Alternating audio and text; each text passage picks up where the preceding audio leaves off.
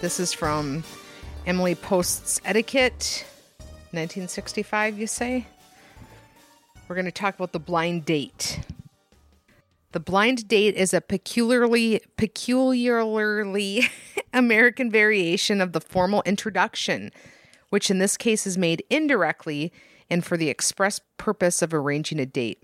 It is sometimes arranged by a third person, such as Mrs. Town, who thinks that Gloria Gorgeous and Harry Handsome would enjoy each other's company. She first makes sure that Harry would be interested in calling Gloria. Then she asks Gloria if she would like to meet an attractive man. Only after both parties have indicated they are willing to be so introduced should Mrs. Town give Gloria's telephone number to Harry. The date may also be arranged by a girl who is asked for a date by a boy she does not know well or does not wish to go out with alone. She might... What? She might say, Jane Ratsey is spending the night with me, so I would love to go out with you if you have a friend who would like to take her out, and we'll make it a foursome. Most will opt for the Miss Town option, who the matchmaker, as we all understood it. Yeah, the idea that I don't want to go out with this guy alone, so I'm going to... Like, if you don't want to go out with somebody alone, that like feels like a big red flag. But hey, what do I know? Well, there's a Seinfeld episode about the importance of the double date. It's a buffer to allow the date to see you being funny with your friends. It's a window into. Yeah. The most frequent type of blind date, however, occurs when a host or hostess arranges a date for his or her overnight guest. A girl may call a good friend and say, Tom, Sally, who was my roommate at college, is spending the weekend with me, and I think you would like her. So how about taking her to a movie with Jim and me on a Saturday night? Dates arranged in any of these ways should not be expected to result in anything more than a pleasant evening. Now that is reasonable advice. Even close friends do not always agree on whom they like or dislike, and while Cindy may think Charlie is divine, her friend Jane may well be bored to death in his company. So make the best of a blind date, and no matter what you may think to yourself, act as if you are enjoying every minute. Cindy should really do some introspection on how she feels about divine George. Yeah, like maybe Cindy. Maybe she doesn't like. Does she really want to see one of her friends dating? Right. Divine. Yeah. Sculpture of God. After all, it is probably better than sitting at home with a book, and whether he is enchanting or not, you may meet more attractive men through your new acquaintance. Oh my God. I definitely have both left and been left during a date. Damn. Yeah. I mean, it is definitely better to be the one leaving and versus the one sitting there wondering, how long am I supposed to wait here for? Did this person die? Is this a mostly harmless situation? So, hey, how about I go first this time? You better go first this time. I have more photos. If you look real close, this to me looks like a very earlier version of a Molly Ringwald or something like that. Like, this looks like a fun girl, right? A fun gal. So this I found on this site called treasuredlives.wordpress.com, where the writer of this is Joe Hanneman from Milwaukee. It's a really interesting site that profiles kind of forgotten murders and people and really deep dives beyond like the regular stories you find to kind of get at the heart of who they were. And it's a lot of things from the 20s and 30s and stuff like that. So this woman's name is Lillian G. Grafe. So Lillian G. Grafe's infectious smile and carefree demeanor belied the troubles she'd seen in her 19 years. Her 47-year-old mother, Mary, died of tuberculosis in January 1922 when Lillian was just 14. Her sister Adeline died in July 1921 of the same disease. The family's oldest girl, Marie, became a surrogate mother to the rest of the children for a number of years until she, too, was diagnosed with TB and forced into a sanitarium. Like, are you serious? So Lillian was a graduate of SS Peter and Paul Catholic School. She had a good job at a 3rd Street candy shop where she was a popular employee. Her best friend was Frances Platt. From the days they played with dolls together to more recent times when they borrowed each other's clothes, they were inseparable friends. They went to dances and movies and spent countless hours at the Platt residence. Went on double dates with Handsome Harry. Since the death of Lillian's mother, the Platt residence was a second home to Lillian. By all outward appearances, Lillian had a happy life. If Lillian had flaws behind her smile and merry laugh, she was a bit too trusting and kept close to the vest with her romantic interests. Well, you're going to die when you hear what the next segment of this is. She was a Facebook post come to life. If she had any flaws, it was that she loved too much and was too good of a person. The next segment on the story about Lillian is called Fill In on Blind Date. Mildred Grafe wasn't feeling up to going out on the evening of October 11th, 1927. So this is one of the siblings of Lillian.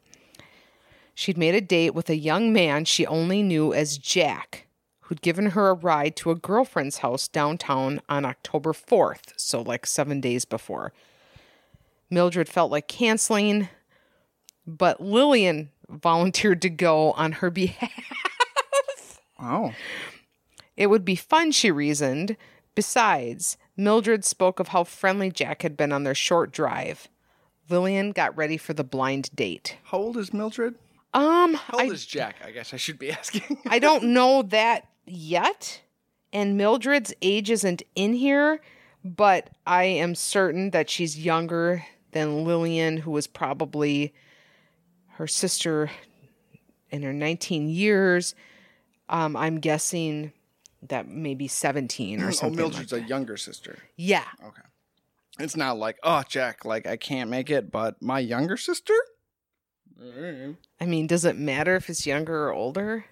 I was worried about, like, a predatory element. If, like, she's in her mid-20s and, like, offers up her 19-year-old sister's like, I'd like to go on a date. Yeah, right. Yeah, I don't know. Jack seemed fine to me. It's hard to tell because it's so dark in the car ride home, but... I mean, it does feel like... He smoked American Spirit, so he's cool. I guess I didn't know that there was any time where that would be considered normal to, like, hey, sis, do you want to go on this date? No, I don't. I was thinking it was funny, though, that the original date, like, some guy gave her a short ride home, and, like, she's like, well, he seemed nice, so I'm going to go on a date with him. I know that his first name is Jack. It's like, oh, times are different. If somebody were to tell me now that they met somebody and they had given them a brief ride home and they knew their first name, I would be like, you are... Yeah, people meet like that. Going to today die. Still, but yeah. Mildred was not like, I see Captain. Right. Right. Yeah, the last name is important. So... Lillian wore a rose jersey dress, light stockings, and black patent leather shoes. Is his last name going to be The Ripper? Oh my God.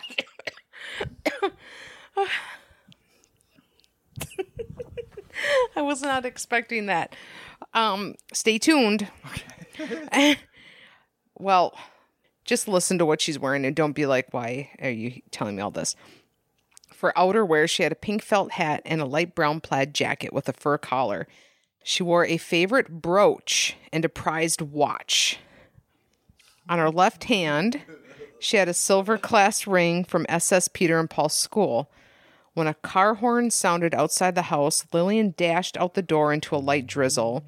It was 7:30 p.m. Mildred watched through the window as her baby... Oh, it's her baby sister. It is.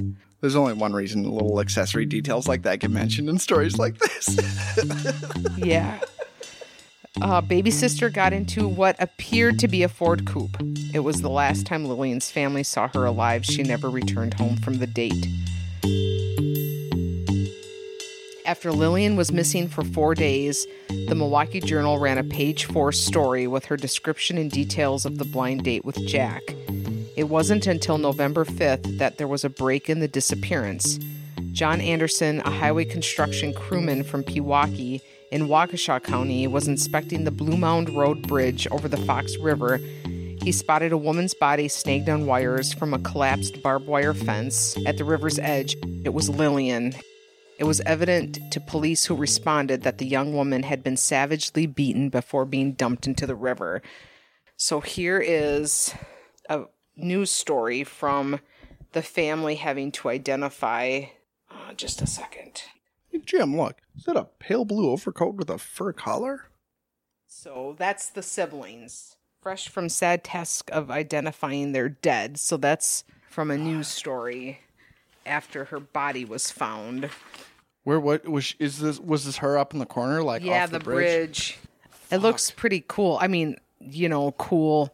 It's informative, and it's a drawing of a bridge. I would guess she was thrown off the bridge because it's just over it, down in some posts with barbed wire. Yeah.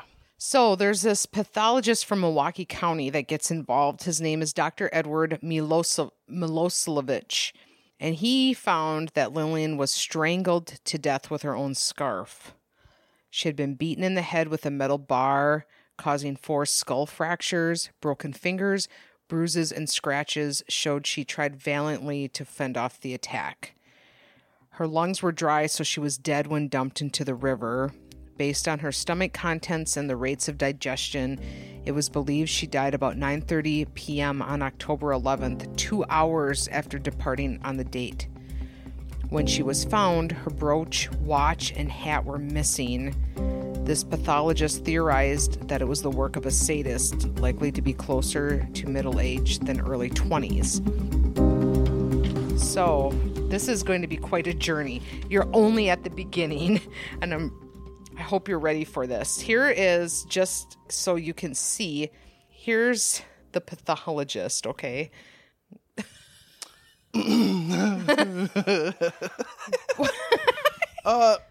I will share these photos for everybody to see, but he's got sort of a droopy dog face, which isn't his fault. It doesn't help that the drawing that he's being featured in here has him offering up a hatchet. Yeah. That's not a great look for him. And then there is a story. This is a news article that talked about the lost trinkets being, like a clue.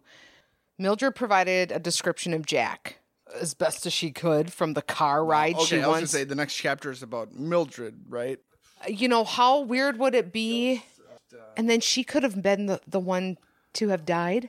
Maybe. Well, I don't know. I don't know why this... We don't know what happened.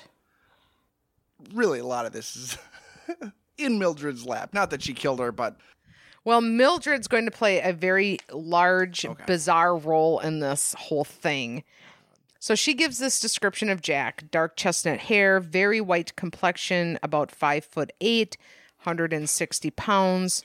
Fuckable. Right? I mean, she was going to go on a date. She was in a car with him for a few minutes and was like... Yeah. He wore a dark suit, his eyes were large, and his hands were very white and soft. That part is not fuckable. Like... You've long said you won't fuck a soft-handed man. Long said it. Yeah. You better be careful on bridges if you're with a soft-handed man. That's what I always say. Thus began perhaps the largest manhunt in Wisconsin history. The net of justice last night was closing, slowly but apparently inevitably, upon the slayer of Lillian Grafe, the Milwaukee Sentinel predicted on November 7th. It's a confident headline when you have so little information. Look out, chestnut-haired men. We're coming for you. Well, and I suppose also there is this need to assure the public that this is going to be solved. Don't you worry, we are so close to this already. Police began looking for Jack and an older man who frequented the 3rd Street candy store where Lillian worked. The older man, described by newsmen as elderly, but was likely around 45, drove a Cadillac and he made frequent date requests of Lillian. So Lillian worked at a candy store, which sounds like an amazing job during that period of time. Yeah. This older guy would come in all the time. He would ask her for dates. This becomes more disturbing. Probably the sort of job where you're the target of a lot of shitty candy puns from 45-year-old men. Yeah. So while this is all happening, okay, the eldest Grafe child, Marie, was in critical condition. Why? At the Wisconsin Tuberculosis Sanitarium near Wales in Waukesha County. When her brother Edward brought the news of Lillian's murder, she collapsed. So that photo I showed you is of those three going to identify the body. They drove to the Blue Mound Road bridge under which the body was found. A parade of curiosity seekers had already begun to visit the site, watched carefully by police. So that pathologist that I talked about, based on input from him, and remember how he said that this guy was likely to be closer to middle-aged than early 20s, the pathologist is doing like what seems to be some early form of like profiling. And Mildred's description is certainly not of the middle-aged guy who came to the candy store all the time, right? Mildred was this young, this was a young, pleasant-looking young man, blah, blah, blah. It was not a 45-year-old man, which she probably knew who the candy store guy was. From my perspective here so far, like, these are unrelated. Jack was supposed to go on a date with a different sister, which would seem very unrelated to the guy who hangs around the candy shop where this girl works. Well, but then you have the pathologist saying this is the work of a sadist. This guy is middle-aged. This guy who came to the candy store, they dub him Cadillac Daddy. He often visited the candy shop where Lillian was a clerk. The man usually selected a cigar, then stood and chatted a while to ensure that Lillian would wait on him. He spoke of his fishing expeditions to Michigan, his planned hunting trip for that fall. On at least 2 occasions, Lillian accompanied him for a ride in his Cadillac. Cadillac Daddy did not return for a visit to the candy shop ever again after she disappeared on October 11th. So there's a friend of Lillian's who tells the police that this Cadillac Daddy wore a pair of unusual brown Oxford shoes with 3 brass buckles down the side and 3 straps across the instep instead of laces. It was a unique enough shoe to send detectives to stores and factories across Milwaukee and Racine in search of an owner. It turns out that no more than 40 or 50 pairs of similar shoes were said to exist in the United States. The young woman said she had accompanied Lillian and Cadillac Daddy on 2 drives. His vehicle was dark blue or black with gray upholstery. On both occasions, the last week of August and again a week later, the car picked them up at or near the Grafe residence, she said. So, are you with me? Cadillac Daddy knew where she lived? Yeah. I'd like to think that he stops in like Tuesday, Thursday. That leaves a big enough gap that he could have seen she was missing in the paper. Thinks, well, my girl isn't there. I don't need to go get my cigars from the candy store anymore. I'm still treating this as 2 separate guys. Yeah. All right. That's all right. The investigation swung wildly into conjecture in the early days of the case. On November 8th, newspapers told of the theory that Lillian was killed on North Avenue, probably by someone tied to the Chicago underworld in Cicero, Illinois. A call received at the Grafe home a few days after Lillian disappeared told of a man coming to Milwaukee from Cicero, quote, with a load.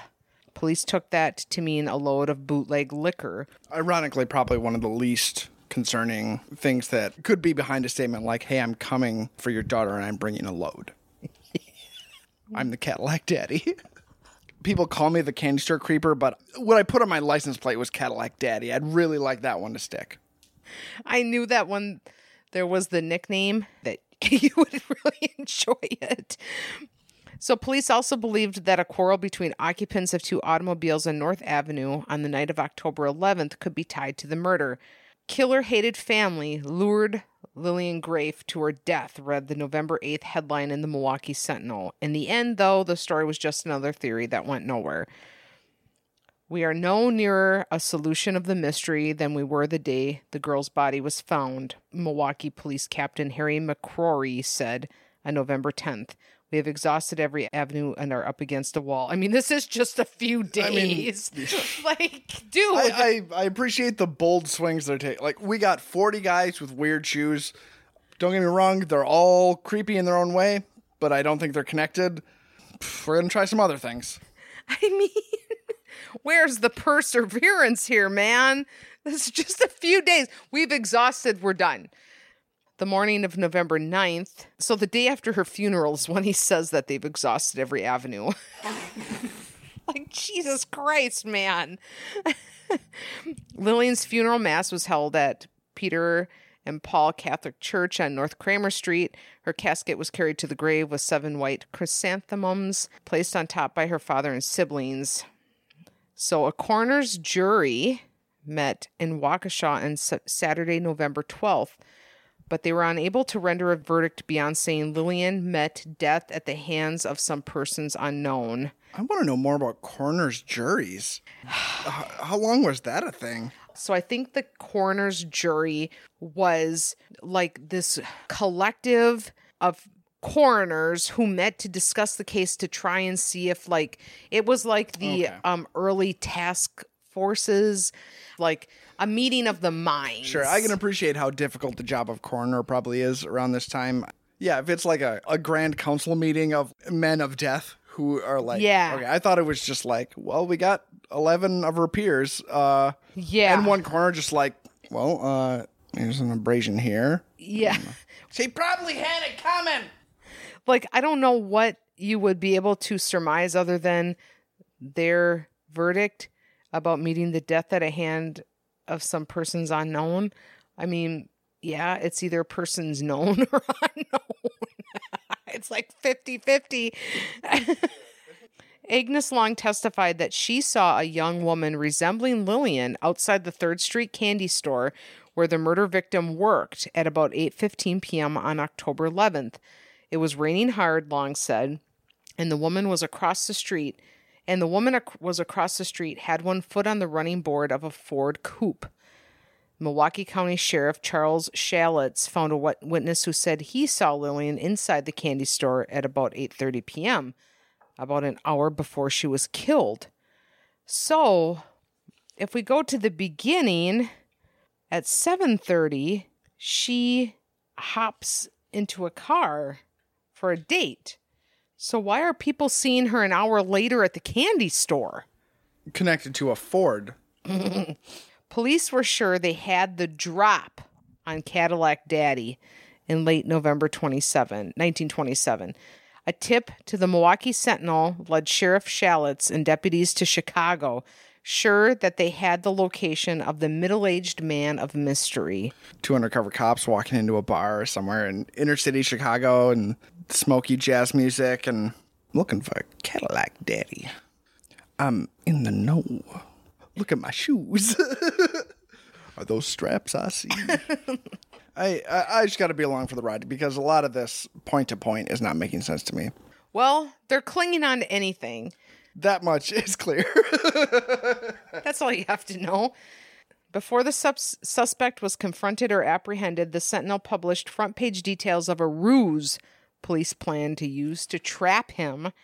The police said Cadillac Daddy would be asked to answer charges that he is habitually an annoyer of young girls. Specifically that he tried to lure a North Division high school girl just 2 days after Lillian disappeared. When the suspect was finally captured, however, it turned out he was not Cadillac Daddy. The tip was a dud, and the story reporting such in the Sentinel was relegated to page 7. Well, police spent much of their effort in trying to find the dark Ford coupe driven by the elusive Jack. More than 50 officers began a canvass of the city in an effort to track movements of anyone fitting Jack's description or anyone who drove a Ford coupe. By February 1928, this effort expanded into an unheard of degree. every owner of a Ford coupe in several counties was compelled to come to Milwaukee Police Headquarters and be viewed by Mildred Grafe, the only person who could identify Jack. On the first night alone, Mildred viewed some 300 Ford owners at the Central Police Station. This continued for weeks until 7,000 people had been lined up, and he was not one of them. No shit. The combination of apparent incompetence and apparent authority of this police department to send out an APB to anybody who owns a Ford coupe. Come let a woman look at them to decide if you're a murderer. And also, like, he wasn't there. I'm shocked. Yeah. That's the yeah.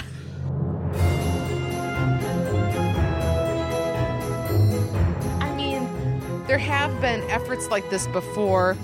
Ted Bundy had a gold VW.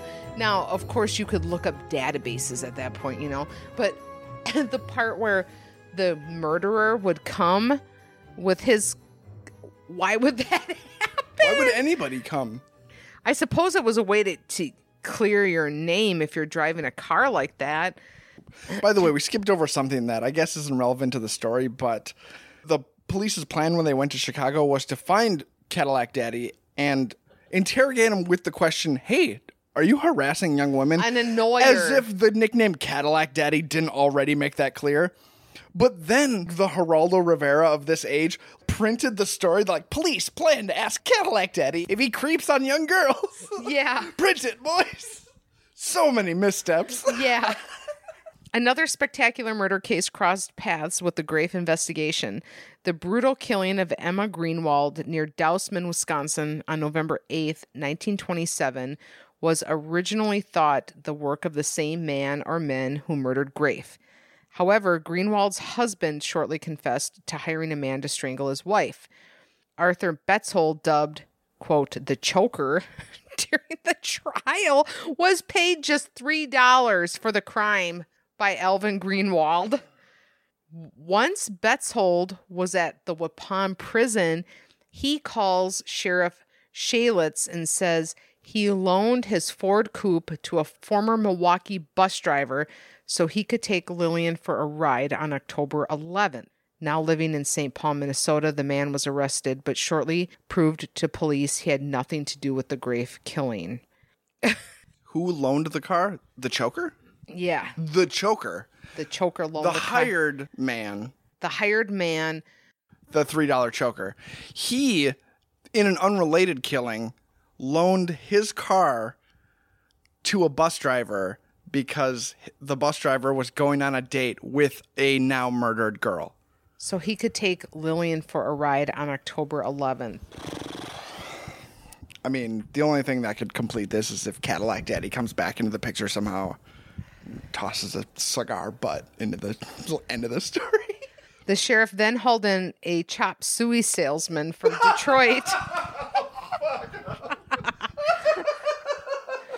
for questioning when it was discovered he had news clippings about the Grafe murder. He said he was an acquaintance of Catherine Packard, who worked with Lillian at the candy store. She sent him the news clippings, he said.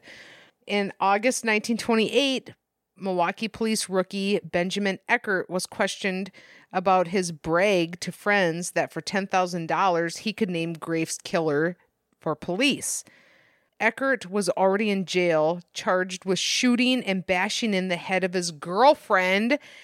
At the time of Lillian's murder, Eckert worked in an automotive garage at 24th Street and Lisbon Avenue, not far from the Grafe home. He was known to drive one of the garage owner's Ford coupes. This is fucking...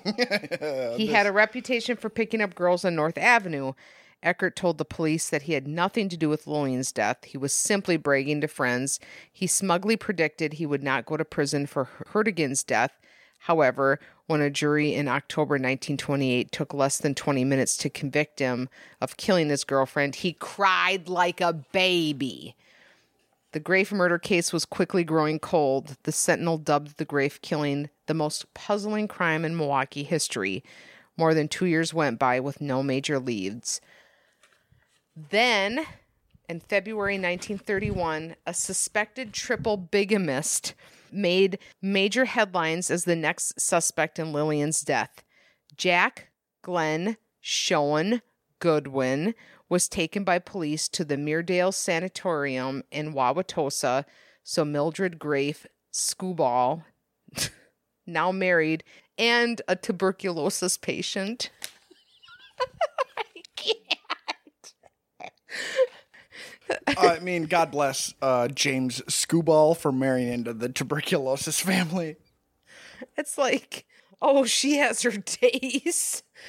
It's weird that we just sent him to Kansas. Like, it seems so contagious and so deadly. Oh, half the people just have tuberculosis back then, and... Yeah. Well, the idea was the climate. It's the dry air. Yes. So, we've got a guy who's a suspected triple bigamist. His name is... What's a bigamist? Having more than one wife. A triple bigamist. His name is Jack. The police bring him face to face with Mildred. She calls him a dead ringer for the elusive Jack who gave her ride and took Lillian on a date. The self-assured suspect merely smiled and said, "I never knew Lillian. I never saw you before, but if I had known you, and if I had taken one ride with you, I can assure you that we would have taken many more." Standard triple bigamist. Police start tracking the life of this guy who was wanted in Kansas City and Salt Lake as a possible bigamist. It turned out he was also married in Milwaukee to a woman named Marie Siegel. He was the first of thousands of suspects that Mildred thought resembled Jack. I'm so sorry. He was nothing but smiles anytime the murder was discussed. "Why should I want to kill any girl?" he asked detectives. "I can knock them dead without killing them." This has turned from a murder mystery to like a Wes Anderson movie. "I can knock them dead without killing them." Mildred, the tuberculosis suffering, almost murdered date from years ago, is now like, he did it. Me? I'm a triple bigamist. That's an optimist for those of you keeping track at home. That's not even the end of this quote. "Why should I want to kill any girl?" he asked detectives. "I can knock them dead without killing them. At least that's what seems to be the problem right now. Too many women." Goodwin's nauseating bravado aside, he was cleared within a day. Mildred could not conclusively say he was Jack. It turns out he was in Kansas City at the time of the murder, so the biggest lead in more than 3 years fizzled out. Dead to rights, she said. I've got an engagement ring in my pocket. What are you doing after you get out of here? Police were still working active leads as late as 1938, but the case of Lillian Grafe remains unsolved. It continued to take its toll on the Grafe family. The father, Fred, turned to alcohol. After numerous arrests for public drunkenness, he drew a 1-year sentence in the Milwaukee House of Correction. He said continual brooding over Lillian's death, along with the TB illness and his family, drove him to drink.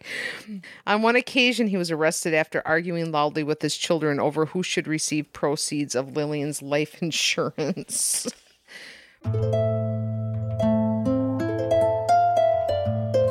Police chased every lead for more than 10 years, but ended up no closer to a solution than on day one in November 1927. They really didn't know if Lillian stayed with Jack the entire evening, or if she went off with Cadillac Daddy, or someone else entirely. Perhaps she and Jack were both murdered, although no evidence came forth to suggest this. Her strangulation, sexual assault, and severe beating were similar to the killings of Helen Lane, Julie Twardowski, Joyce Roberts, Edna Mueller, and May Doe between 1924 and 1937. Like the case of Lillian Grafe, those murders were also never solved.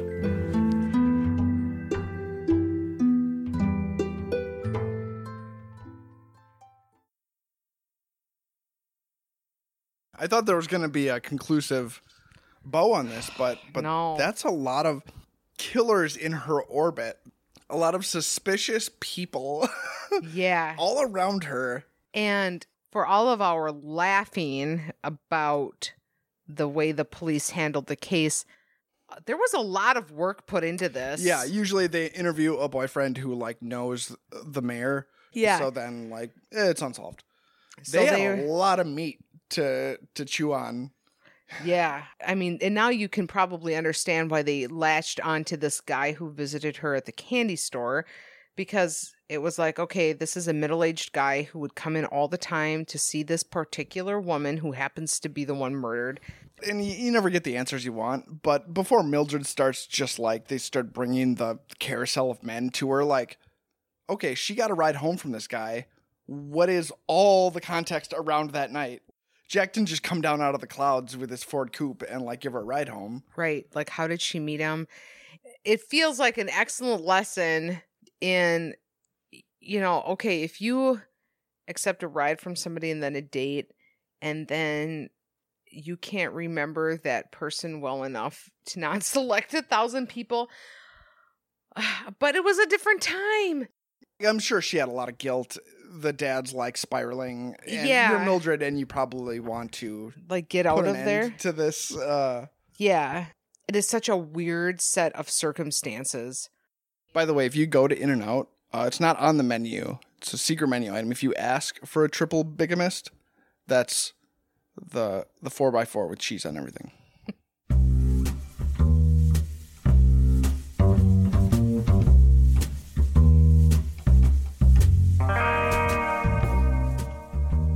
This is a short one. And it has to do with weird Wisconsin cultural traditions bleeding into law. And this was sent to us by David. David Bauer sent us this. Cool. Thanks, David. The title of the article he sent is called Murder in the Name of Honor. That's a Rage Against the Machine song. On August 31st, 1928, a husband returned home unexpectedly to find his wife in bed with a male house guest. He shot them both, killing the woman and critically injuring the lodger. The shooter, Lewis Marvin Payne, a Georgia mill worker, had moved his family to Milwaukee a month before the shooting. Payne proclaimed his innocence under a, quote, the unwritten law, meaning he felt his actions were justified because the victims violated the sanctity of his marriage. In this, Payne had an unlikely ally. The father of the wife traveled from Athens, Georgia to appeal for her killer's freedom. The father, Shuff Hicks Parker, told reporters the fatal shooting of his daughter Frances was within any husband's right, given the circumstances. Wow. A Milwaukee Sentinel reporter witnessed the meeting between the dead woman's father and the killer. Quote, the two Southerners meeting attested their sincere affection. They gripped hands silently. Tears welled in Payne's eyes, but Parker hastened to drawl. Quote, you done just right, Marvin. I'm with you. The sister of the deceased, also a resident of Athens, Georgia, sent Payne a letter stating neither she nor the late woman's mother placed any blame on him, closing by echoing her father's remark, you did just right. Okay. The Southerners felt that this about wrapped it up. Authorities disagreed and charged Payne with first-degree murder. Yeah, I like how they're like, well, We're cool with it. I don't know what the problem is. I mean, if a family is cool with the murder of another family member, then there's no need for the police to be involved. This is the unwritten rule. Right. That's the unwritten rule behind the unwritten rule, is that if the family doesn't care that you're dead. Right. A panel of 12 men, Payne had instructed his attorney to dismiss all women during the jury selection process, would decide if the unwritten law trumped Wisconsin's statutes. That was a smart move, I guess. Fellas, we've all been there. Lewis Marvin Payne grew up poor and illiterate. He never attended school. His father died when he was 9. A year later, the boy went to work in the cotton mills of Georgia. He served in the U.S. Army during World War I, and then afterwards he married Frances. The couple had 3 children. It was a troubled marriage. At one point, Frances abandoned her family to live with another man. She returned, only to leave a second time. Feeling as though his life had hit rock bottom, Payne turned to his faith. So why didn't he kill those other guys? It wasn't in his bed. It's different. Yeah. This is God's bed. It's his bed. Unwritten rule! Unwritten rule! It hurts.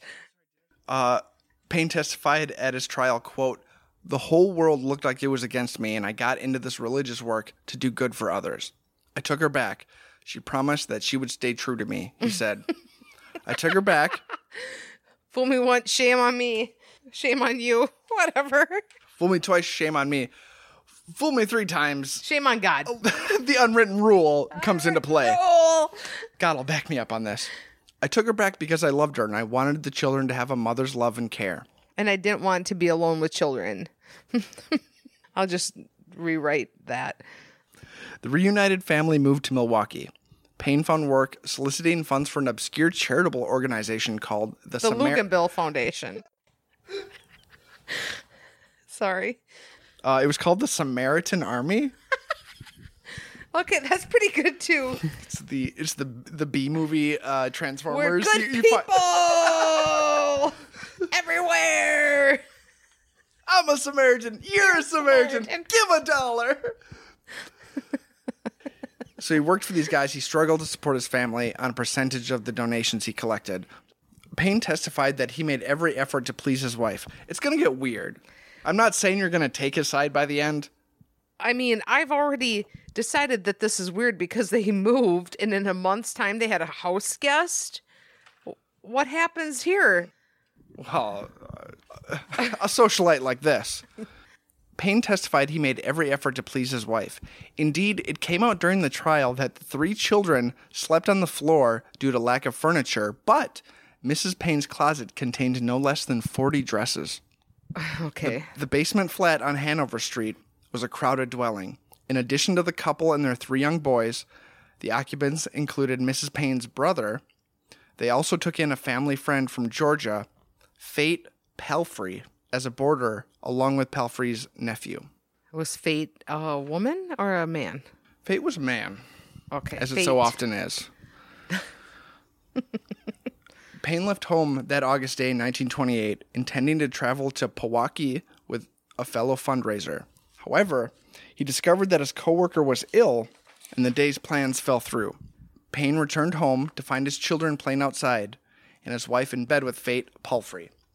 Payne told the court he found Palfrey and his wife hugged up, and that she was trying to get loose from the border. Quote, "I thought Loose from the border? The border as in he was him. Oh, I see.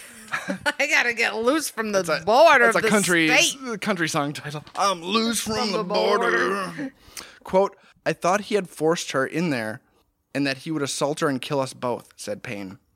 "Not true," Fate Palfrey said when he took the stand. He said Mrs. Payne entered his room that morning to tell him breakfast was ready. She sat on the edge of his bed to chat. She pulled the blanket over herself as she talked of plans to scrub 2 rooms and go to the store. What? Okay. Let me pull up the blankets and tell you about I'm going to go to the store. Quote, "I reckon I didn't have no right to tell her to get out of the bed. It was her house," Palfrey told the court. Suddenly, the couple became aware that Payne was in the room with them. He gazed wordlessly at the 2 and then vanished. They heard Payne rummaging through his dresser and then heard the unmistakable sound of a pistol being cocked. Leaping from the bed, they rushed for the doorway.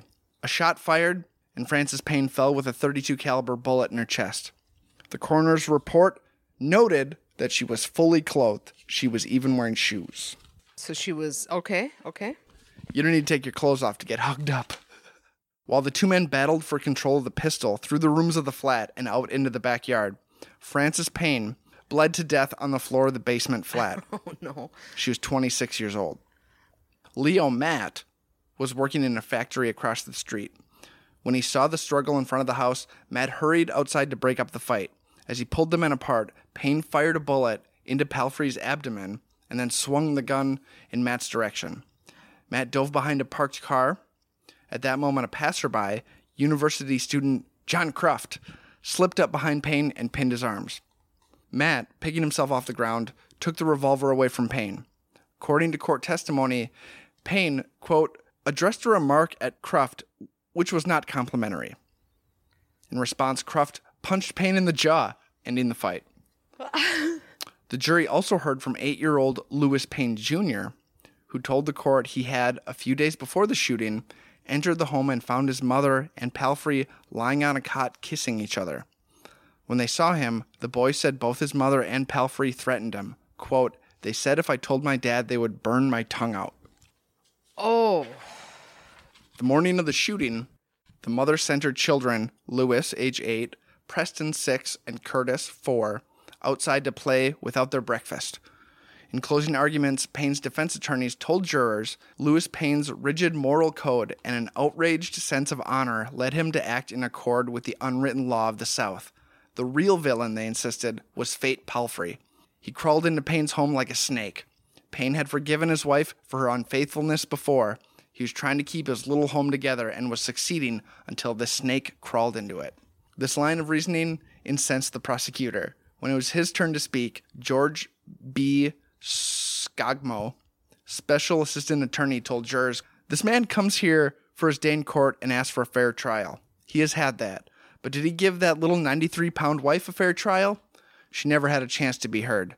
This man denied her that right.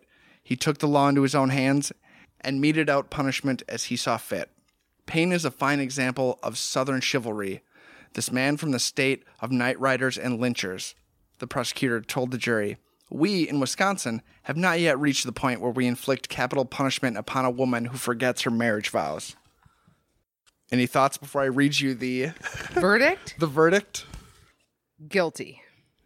On October 18th, 1928, after 5 hours of deliberation, the Milwaukee jury found Payne guilty of second-degree murder, evincing a depraved mind, regardless of human life, but without premeditated design. He was sentenced to 14 years. His children were sent to a state detention home, and plans were made to eventually send the boys to live with family in Georgia. In shaping Payne's unwritten law defense, his attorney, William Rubin, was repeating an argument he had made in defending an equally sensational Milwaukee murder 6 years prior. In 1922, Joseph Bransk, a 32-year-old shoe repairman, shot and killed August Schreiber while the latter was at work in a ditch on Oklahoma Avenue. The shooting took place in broad daylight and was witnessed by numerous people. Bransk, the father of 3 small children, entered a plea of temporary insanity caused by the wrecking of his home. He had told police he killed Schreiber because the man was carrying on an affair with his wife. He had even complained to the district attorney, but no action was taken since he was unable to prove an offense had been committed. After several months, Bransk tracked down Schreiber and shot him repeatedly. This is back in the day when you could go to the district attorney when your wife cheated on you. Yeah. The unwritten law defense was used at his murder trial, a move that attracted wide notoriety at the time. Bransk was convicted of a lesser offense, served 1 year, and returned home. Perhaps there was an unstated sympathy for these self-proclaimed upholders of unwritten law because Lewis Marvin Payne also served a short sentence. He was paroled at Christmas 1933, having served just 5 years of his 14-year sentence. However, Payne did not remain a free man for long. He met a woman, Mrs. Helfrich, who was in the midst of divorcing her husband. Enraged when she rejected his advances, Payne stabbed Mrs. Helfrich and then turned the knife on himself. Both recovered from their injuries, and Payne returned to Waupun State Penitentiary to serve the remainder of his sentence.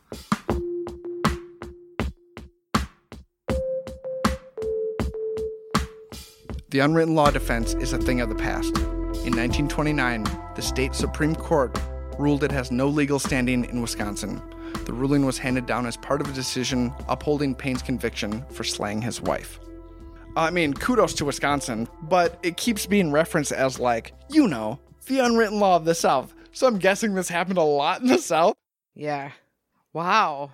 It is a bold thing to do if you're, Hi, Lewis, I'm your defense attorney. We're going to go with the unwritten law defense. I did this 5 years ago. It didn't work, but listen, hey, stay with me. Yeah. Stay with me. Yeah. I'm undecided because, of course, what she was doing or not doing. I don't have any judgments on that. So I'm not sure, because I find it equally likely that this woman could have kept sending her kids outside and been doing this, as I do likely that the dad. Yeah, I brought a have, family friend up from Georgia to hang out in their tiny little like basement flat. Yeah, I am sorry to say that the fact that there were kids sleeping on the floor and yet she had 40 dresses is lingering in my mind in a way that I wish it weren't, because you don't want to judge people on their behavior. If that's a true fact, however... Your Honor, bring in Exhibit 1 through 40. Yeah, but then, of course, that's also something that can be used by the husband. Because then also I'm thinking to myself, well, you're one half of this parenthood. How old are the dresses? Did she just buy them all? Okay, the more I'm thinking about it, the more I'm thinking like, oh, that's a very convenient thing. Maybe don't shine a light on the fact that neither one of you could get furniture for your children. Yeah. I don't know. But then again, he got out after a year and stabbed a woman. Yes. So then, right.